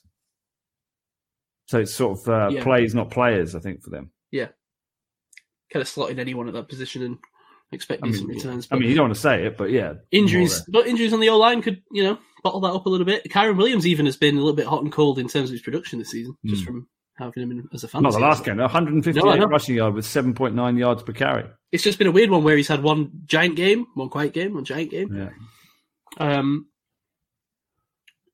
It's just one of these teams where at the start of the season you kind of thought, I don't know, where are the weapons? These guys are running out like Van Jefferson and Ben Skoranek. And these are distant names of the past now. This is a legit offense. So, I am a little bit scared about our defensive propositions, and we know, but let's be fair. Our defense has shown up, made big plays at times. I might be scared about the secondary, but at the same time, we've, caused a lot of turnovers. And although I don't think we can necessarily rely on that forever, I do think there'll be some regression to the mean in that. We are definitely a playmaking defense. So I think there's mistakes in this team. I think there's young players. I think there's things we can try and glean some benefit out of. But I don't know. I agree with what he said. It's a close game now. I think very close. And scary. The offense is quite scary statistically. 5th league wide in pass yards and pass attempt, 6th in rushing touchdowns, 6th in first downs, 9th in third downs, 2nd in fourth down conversions. This is a team that can move the sticks and keep drives alive. They can just stay out there. They're top 10 in points, plays, and yards, and they're top 16 in almost everything offensively. The only outlier is that they're 20th in sacks given up and 18th in interceptions given up. And their blocking grades regularly. The pass blocking, they aren't sub 50 against the Eagles, sub 30 against Bengals and 49ers. So, and they're teams with always good fronts. So hopefully the Steelers can make hay up front, get pressure on Stafford and not let him get the ball out. Because their defense, it's joint first in stopping passing touchdowns, but it's 28th in sacks, 21st in interceptions, 22nd in turnovers, slightly leaky in terms of yards, like 18th in the league, giving up yards. How are they against the run? Not great. The tackling's been poor. I think they've got a 56.3 overall tackling grade so far. I'm no mathematician, but does that mean every other tackle is bad? If it's a 56 grade? I didn't put that kind of logic on it. But they are 13th in offensive points allowed and 9th in offensive touchdowns allowed per game. Yeah, so they're defending. Well, this seems to be the way of the NFL now. You give up yards, you just stop the red zone defense. You don't let people score, and they're certainly doing that. I think this is a game where the Steelers' game plan needs to be keep the ball out of Matt Stafford's hand. I know that's easier said than done. But if we can, establish the run and stick to it and not fall behind, that's where we need to really be making hay in this game. Well, I think this is going to be one of those games where it's vital that we start a lot better than we have been, because looking at the Rams-Cardinals game last week, the Rams started very slowly. It was a very rough going for them in that first half. And then, that second half, it was kind of a standard Cardinals collapse of partly, but they definitely started balling out more in the second half. But if we can start brightly and we can get on Stafford early, I think that might be a big key to this. But it's just trusting us to start well. This is the problem. It's the ongoing issue we have of not starting very well at all this season. So, if we can start fixing that, if we can start actually showing up in the first quarter, then we might be able to get under their skin a bit and make it a bit of a tougher game for them. What is it about the Cardinals that they come out and start so fast, and then they just collapse, fall away, they collapse? But the fourth quarter Cardinals is awful. Like, what is it about them that they come out playing so well with a quarterback that only joined them, post preseason? Doesn't make any sense, does it? I don't know. Or is it the opposition thing? It's the Cardinals. We don't really need to prepare, and out of the gates, suddenly that. They've got some sneaky talent on that team. It's just, it's not enough, really, I don't think. But, Kyler's back in practice. Yeah, coming back sooner than I thought. Clear that the Cardinals think they're alive. I think we all thought they'd be dead by the time. Aren't they 1-5? Yeah, but they think they're 1-5, yeah. Is Mason Cole going to get killed by Aaron Donald? That's the question. This is the worry. At the end of the day. This is the big worry. They're going to have to give him a lot of help, aren't they? I think we're going to see a lot of Ciamalo and Daniels chipping in there, double team blocks, triple team blocks, maybe. But this could be an Aaron Donald Wreck-It Ralph game, right? It is a scary proposition to go up against Mason Cole. I mean that defensive front is, we talked about Kobe Turner just a second ago. I think he's questionable, but if he does play, that's, he's been a pretty decent prospect for them as well. And as you said as well, another rookie, Byron Young, who had a really explosive game against the Cardinals, really is sort of standout welcome to the league game. That's the sort of pressure that we're going to be getting here. It's not just Donald we have to focus on, but that is the biggest worry, right, in terms of one-on-one matchups. Is just that terrifies me, that prospect. Aaron Donald, speaks for himself. Kobe Turner is a filthy run defender. So, talking about needing to establish the run, are we thinking maybe we're going to see a lot more outside stuff? Maybe a little jet sweep action outside zone? A little bit of Anthony McFarland action. Is he back? He's back, I think. Yeah, that'd be nice. He's full practice. Yeah. I think a guy like that, taking it to the outside might be the way to go in this kind of game. Or Warren, yeah. I can't see us making a ton of hay with Najee up the middle, running for 2 yards apiece. But he can still catch the ball and hurdle a few guys. I want to see that more involved, man. That has been severely lacking. I've seen people calling him a bust on Twitter today. Najee? Yep. First round bust. I've been seeing that for about a year, to be honest, and I've not really paid any attention to it. Yeah, we'll have that conversation in a few years. I think it's difficult. I'm putting money on it now that our first play will be a run down the middle. Yeah, me too. Yeah. Because Matt Canada. Yeah. Or maybe, actually, coming off a bye week, it's a little bit Steelersy to just come straight out and throw an 80-yard bomb that doesn't do anything, obviously. It'll just go nowhere, but that is a Steelersy move. It's some man in a kicking vest dancing out the way of the ball as it goes and sails through the sideline. It will be exciting to see the rookies in this game, as you say, man. Kobe Turner's been one of my favourite prospects in the whole time we've been doing this. Steve Avila, really enjoyed watching him. Pekka Nakura, I was quite big on as a sleepery guy. I'm it's almost as if they're learning that picks are important. Yeah, right. Yeah. Kind of crazy how this has worked for them. Yeah. I'm looking forward to see DJ back. Yeah, definitely. Yeah, to talk about the Steelers a little bit, we got DJ back, right? PH3 will be back in this game. You mentioned McFarland. Who else have we been missing? Muth. Yeah, Muth. Muth, hopefully, and now he's downgraded to limited again, but fingers crossed. Yeah. So hopefully, rounded into a little bit more strength, this team can put things together. It's going to be interesting. I think we'll know in the first quarter if anything's changed. I don't know if I'm holding out false hope, but I'm putting my money on no change. Yeah, I would. I think the past would say that that's probably the case. That doesn't mean that the Steelers won't have success, but they'll have success in the same way they've been having success, which is one of these explosive chunk plays comes off and they score off it. And they win a game that they were supposed to lose again, and we still have that. And everyone buys back in, and Tomlin survives another year and everything else. I'm not saying they shouldn't, but you want to pick this game? Yeah, I'm going to pick the Steelers. Confident. We tend to win when I pick us to lose. I'll be going Rams to win this 30-19. 30-19. Rams just start scoring on us and we're behind early. I'm worried about that. I'm going to go with a bit of Rams 26, Steelers 17. I think, I do think the Rams. What I will take from that is that it will only be a 9-point loss because our 2 losses so far this season have been ugly. So when we lose, we get exactly. If it's a loss, let's just hope that it's not a complete blowout. That's kind of what I'm. Now, the fact that I'm hoping for that is just says a lot, really. But I do think the Rams will edge this one. Can you imagine if we came in? And now into the on season? the UK podcast. Ooh. What was that? My upstairs neighbour's having a shower, but he's now stopped. Oh. I forgot what I was saying. Right. Sorry about that. It's okay. Should we move on? Yeah. All right. Kebab Bowl update. Oh. Rich Cetrone, stunt Batman himself, lost to the sands of time. Another one gone. Another host lost. Is that 3 weeks in a row? Yeah. Not looking good. And this week it was between, was it Ketz and... Yeah, Ket survived due to that long Tony Pollard run on Monday Night Football. Last week it was Dave versus Mike to lose. Yeah. This is troubling. You've Yeah, it looks gone. like Mike's gone.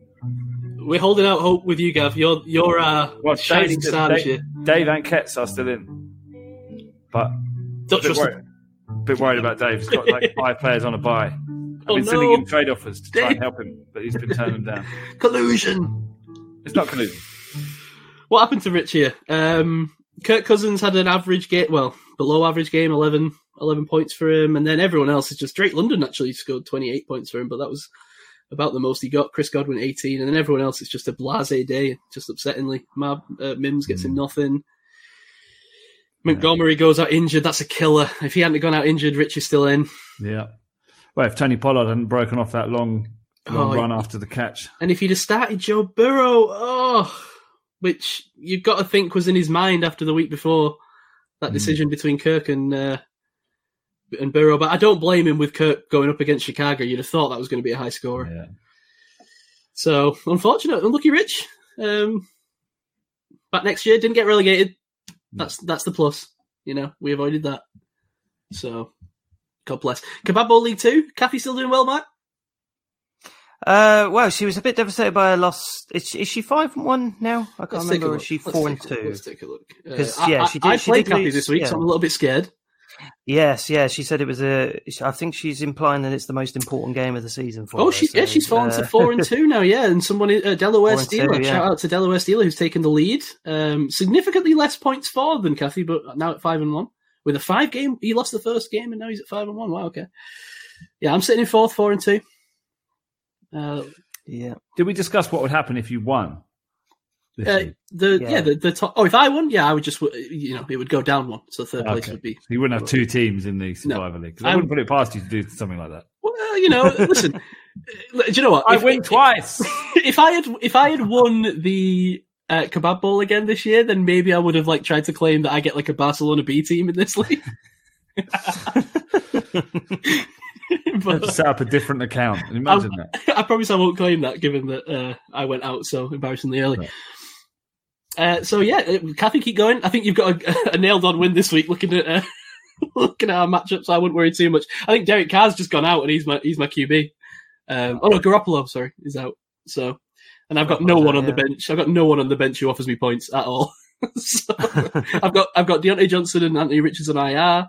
I've got Marvin Mims who's stopped doing anything, Kincaid who's stopped doing anything, Breece Hall's on a bye, Kyron Williams is out, Jimmy Garoppolo's out. So there's literally nothing on my bench. That sounds like an L. Yeah. Dave Hart has just dropped Calvin Austin in the Kebab Bowl League just this second. So. Live. Yeah. How could you, Dave? How could you? Gridiron 7's update, last thing, Matt? You are still ahead. Just narrowly holding on. Oh, not the short trumpets again. Just a point ahead of Alistair in that. So, you're clinging on. Although I don't think I've had your predictions yet, and you've got less than 2 hours to. They do call me the clinger. Listen, don't worry about it. Don't worry about it. I'll get him in. Yeah, he's getting confident now. He's like, All it takes is one drop week. My biggest issue is that I can never find the damn form. It's always in the group. You just have to go into the links. I know. I go into the group and then I like search. Like I think like, oh, what do I need to search? Okay, I'll search Gridiron. Bookmark it. That's what. Eventually, I find it. Oh, Gav, you need a bounce back week in this, by the way. Yeah, you dropped right down 15th out of 18. Not doing well. Ket's had a fall from grace. What I like about this is it's tracking my betting success as well. They're both like rock bottom feeders, like bouncing. I did that one week. I think it was week 2. I think I did it. I decided to just put a bet on all of the teams that I'd said were going to win through the sevens to do that. And it was just the Lions losing in overtime to the Seahawks that let me down. That was the only one that let me down. That's Newton's first law of accumulators. That always happens. Absolute sod. I've just been doing single game bets, and they've all been losing. I'm just giving money away this year. It's just been like my worst betting year on history. I've had a fall from grace as well. Yeah, I've dropped down to 5th in this. So yeah, Sai taking the lead, and let's see where he goes through it from there for week 7. Some fun games this week. Dolphins, Eagles, and Sunday Night Football. That'll be a fun one. Chargers, Chiefs. That's going to be a great game. Same time as that game, sadly. A lot of teams on bye. Some very tough ones to call. This one is the week where a lot of the crap teams are on bye as well, so it's like hard to pick those obvious ones. The Panthers, the Jets. Well, the Jets aren't crap, but you've been thinking they are, so I kept choosing against them. Titans. So yeah, it's going to be a tough one. It is. There's only one game on my radar for this week that isn't Steelers related, and it's Tyson Bagent versus Aidan O'Connell. Raiders Bears. Let's go. Let's see it. Future of the league. Right. You might be the only one paying attention to that. I will be. Yeah, that'll be. I won't even have red zone. I'll just pop that on and make Kathy suffer through that. But yeah, no, there are some tasty. There's some tasty divisional matchups. Bills Patriots.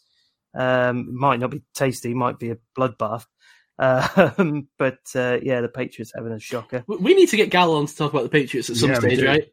We do. Maybe that's like right after the season, in between the Super Bowl or something. I don't know. What record does it have to get to before he resigns? I mean, it is kind of going off the deep end, right? We do. I think they need to show some sign of life in the next, few weeks.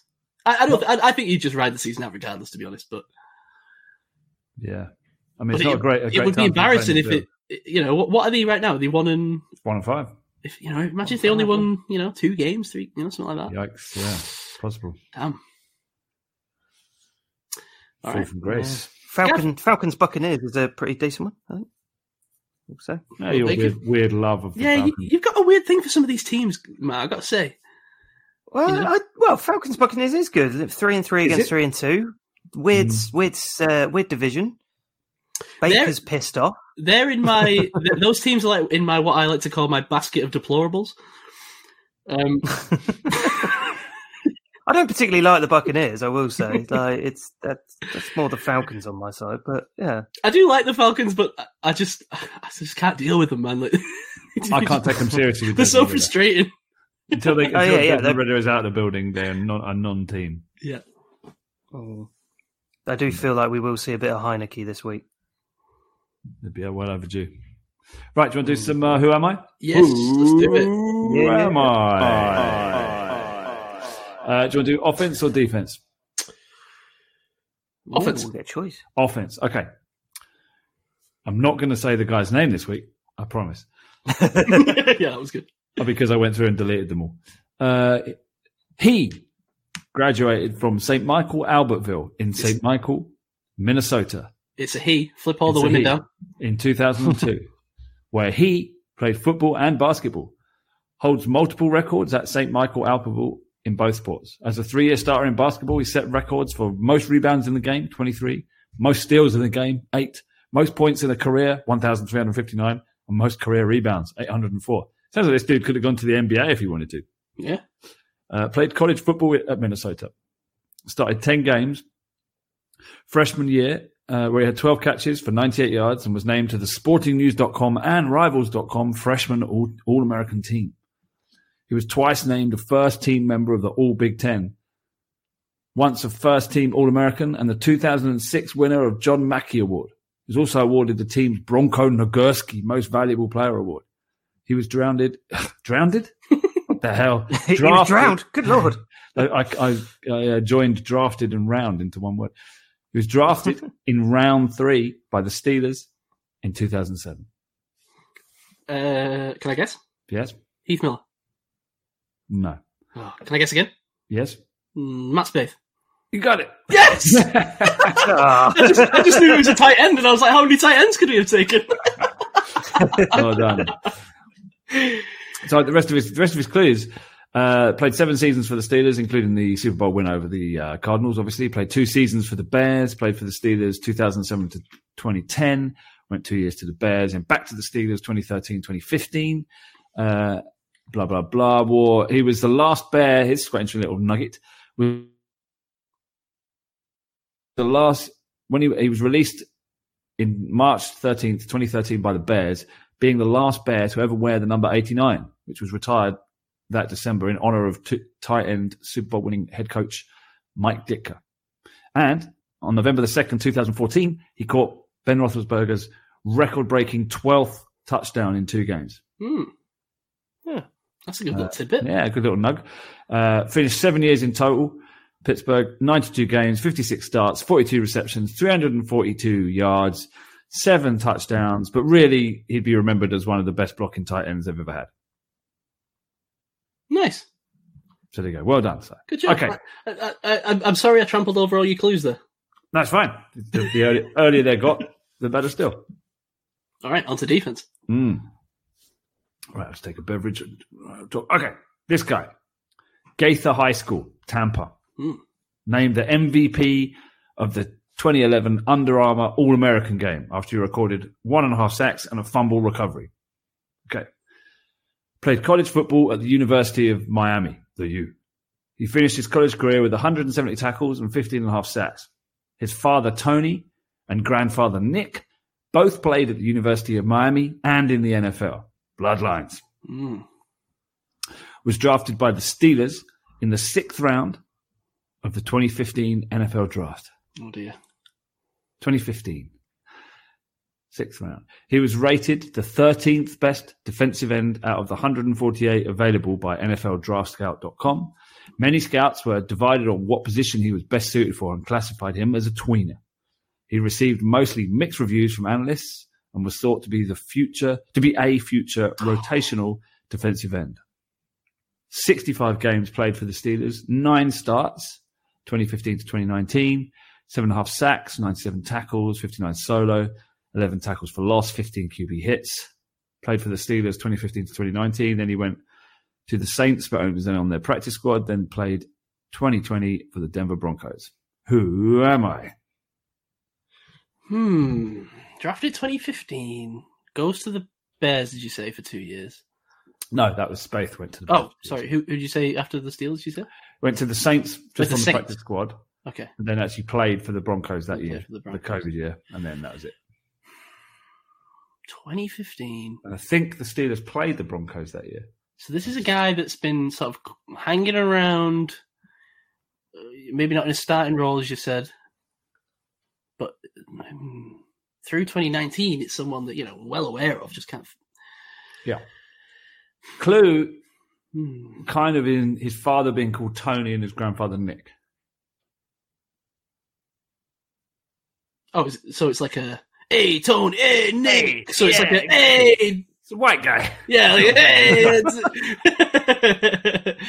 I was thinking, is it like I don't know, like a Tyler Matkevich? Good guess. Remember his defensive end / defensive tweener? End, yeah. God, I'm struggling. Matt, any backup edge rushes you can think of? Clues. Wait, you said this is a defensive end, not a... So he didn't play outside linebacker for us, he played defensive end. Well, yeah, he did. He played outside linebacker, but he looked like a defensive end playing linebacker. Okay. He was definitely a sort of set the edge, stop the run I guy. know this is going to be one of these names like the Sammy Coates one where I'm just going to be like, oh, of course. Yeah. He was there for a while, and he was like the number 3 outside linebacker. He did a pretty good job. Oh, man, why can't I think who this is? They didn't renew his contract, and the Saints robbed him. Someone's screeching this. into the phone, man. We talked about him on this podcast before. Yeah, most definitely. Good run defending edge setter, but didn't offer much pass rush. There was some talk about whether he should be moved inside to play inside linebacker. But that never happened. I've got no more clues. I'm struggling. Yeah, anything? No, I am drawing a massive. This is blank so on this annoying, man. I know that I'm going to kick myself. And he left in 2019, so he's on the roster when we're doing this podcast. Yeah. Oh yeah. Definitely. No, it's I can't. It's not in my mind. Is he still at the Broncos? No, or is he's retired. He's retired. Or at least if he's playing in some arena league. Or It's a something. white dude in its 6th round. So because my first thought was like, oh, is it Bud Dupree? But no. So who is playing behind Bud Dupree? Yeah, that's it. That's the guy.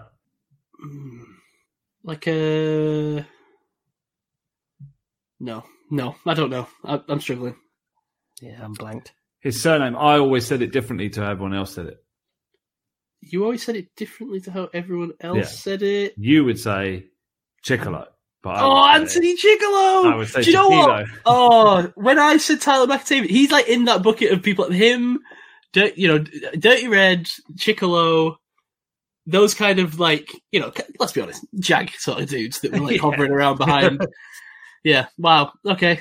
Jeez. And he's been in a spot of bother lately, right? Has he? I've not heard. Is it? I hope I'm not putting this the wrong person. Didn't I see an article the other day that he's like been admitted to a mental facility or something? Oh no, don't need that. I'm sending peace and love vibes to Anthony Chiquilo.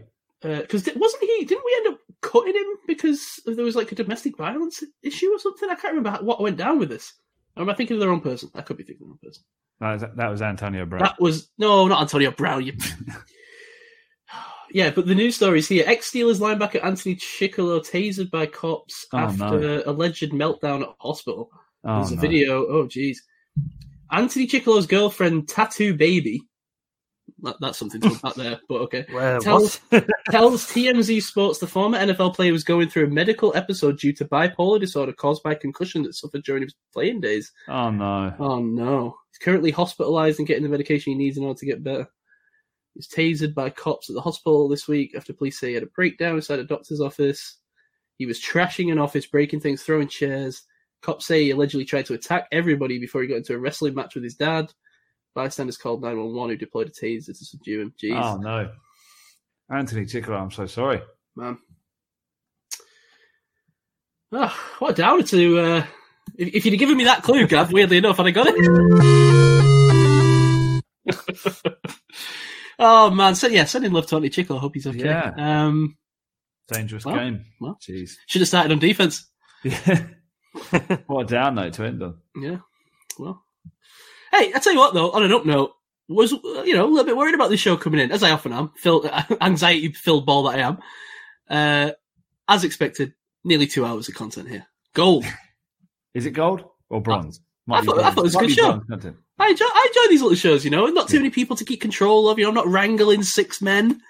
Yeah, you've had me on. I'm fairly chilled out today, so yeah, you had to deal with full gusto. Yeah, you've just taken the shots. Yeah, it's fine. Well today, I appreciate that. Soaked it up. All right, no Hamas talk this week. We'll leave that for the political show in the off season. It's draining, man. Twitter X is just draining. I don't even sewer of lies. It's terrible. It's a cesspool. Don't be there. Please, why can't we not just go back? Go anywhere else. What can we do? There's no replacement for it. It's just. I found a replacement for it. It's called being a drug addict and completely disassociating. Yeah. I've got one question. Oh, no! Sorry, go back. I've got one question, but it's not about drugs. No. So it's the NFL Heritage Program. The flags are going to be on the helmets for over the next couple of weeks, as they do every season. There's a lot of different flags being represented. But what I'm confused about is that there will be an English flag represented, a Scottish flag represented, but also the UK flag represented. So who's wearing that? Yeah, I don't know. They've not got the specifics on who's wearing it. Okay. But I'm just intrigued as to who's decided they're not English or Scottish, and they're actually British. Be an English person. Where you reading in the this? UK, because we've got still got the English flag. So it's literally the NFL have put the tweet out about 12 minutes ago. They've got all the different flags represented on there. But yeah, England is on there, Scotland is on there, and then the UK. Yeah, is a on lot there. of, a lot of people reject the English flag, don't they? Do they? Well, I suppose they do. Yeah, they go for the Union flag over it. I reject both flags. You reject all flags. Not necessarily all flags, but definitely those two. Traitor. I don't think I'm I just kind of let's get into a conversation about patriotism. I don't know. I've got this weird thing where I don't really ascribe myself like a national. Well, listen, I get it, right? I'm English, fine. Yeah, I'm culturally English, blah blah blah. But I don't know, why? I've never ever understood why that's something to be shouting about. It was just literally an accident of birth. I have absolutely no control over it. I feel like I should just be a citizen of Earth. Why am I so ascribed to this stupid hump of land off the fucking coast of Europe? I don't know. I don't care. See, I'm exactly the same about that in terms of countries. But when it comes to my home village, I will proudly talk about that. Me too. I did last week. So it's weird. I think I kind of play into it sometimes for fun, but in all seriousness, I have no real, maybe it's sad, I don't know. Is it sad that there's a lack of pride in that I have in I just things? want my country to be good, that's all. I want people that live in it to be happy and the me country too. to be successful. But I kind of feel that way about everyone, though. I don't... is this a little bit liberally wishy-washy? I don't know. I want everyone to be that way. I don't feel that way more importantly about English people. If anything, I actually quite dislike a lot of English people, to be honest. That's the real crux of the matter here, isn't it? That a lot of people hate. I think the English are a little bit obnoxious, and a lot of them are knobs. You hear that, country? You hear that, England? Yeah.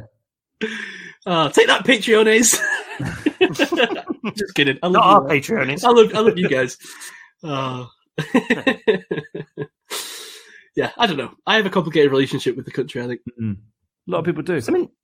Interesting flags on here as well. Quite a lot of countries I didn't realise were represented in the NFL. So, is there a Denmark? Denmark's on there. Yeah, who's Lithuanian in the NFL? It'd be a big offensive lineman, I reckon. Yeah, I think a lot of these would be a lot of offensive and defensive linemen, I imagine. Is our friend Moritz Bollringer still knocking around? There's a question. Is the German flag going to be represented? The German flag is going to be represented, yeah. All right. Moritz is still sticking around somewhere, I reckon. Yeah, but Burundi, Djibouti, all these sort of little countries, Cook Islands, yeah. A lot of, is that where Dalvin Cook and James Cook come from? Yes. Anybody who's cooking. The Cook Islands. Yeah, we'll let you believe that. Yeah. That's how it works. And the Marshall Islands. Good shout. Yeah, good work. That's what you're from. Like sadly not on here, I'm afraid. So you are not represented. Cool flag. Great flag they've got. It's one of the great shames of my life that the Win Stanley name just comes from a town in Wigan.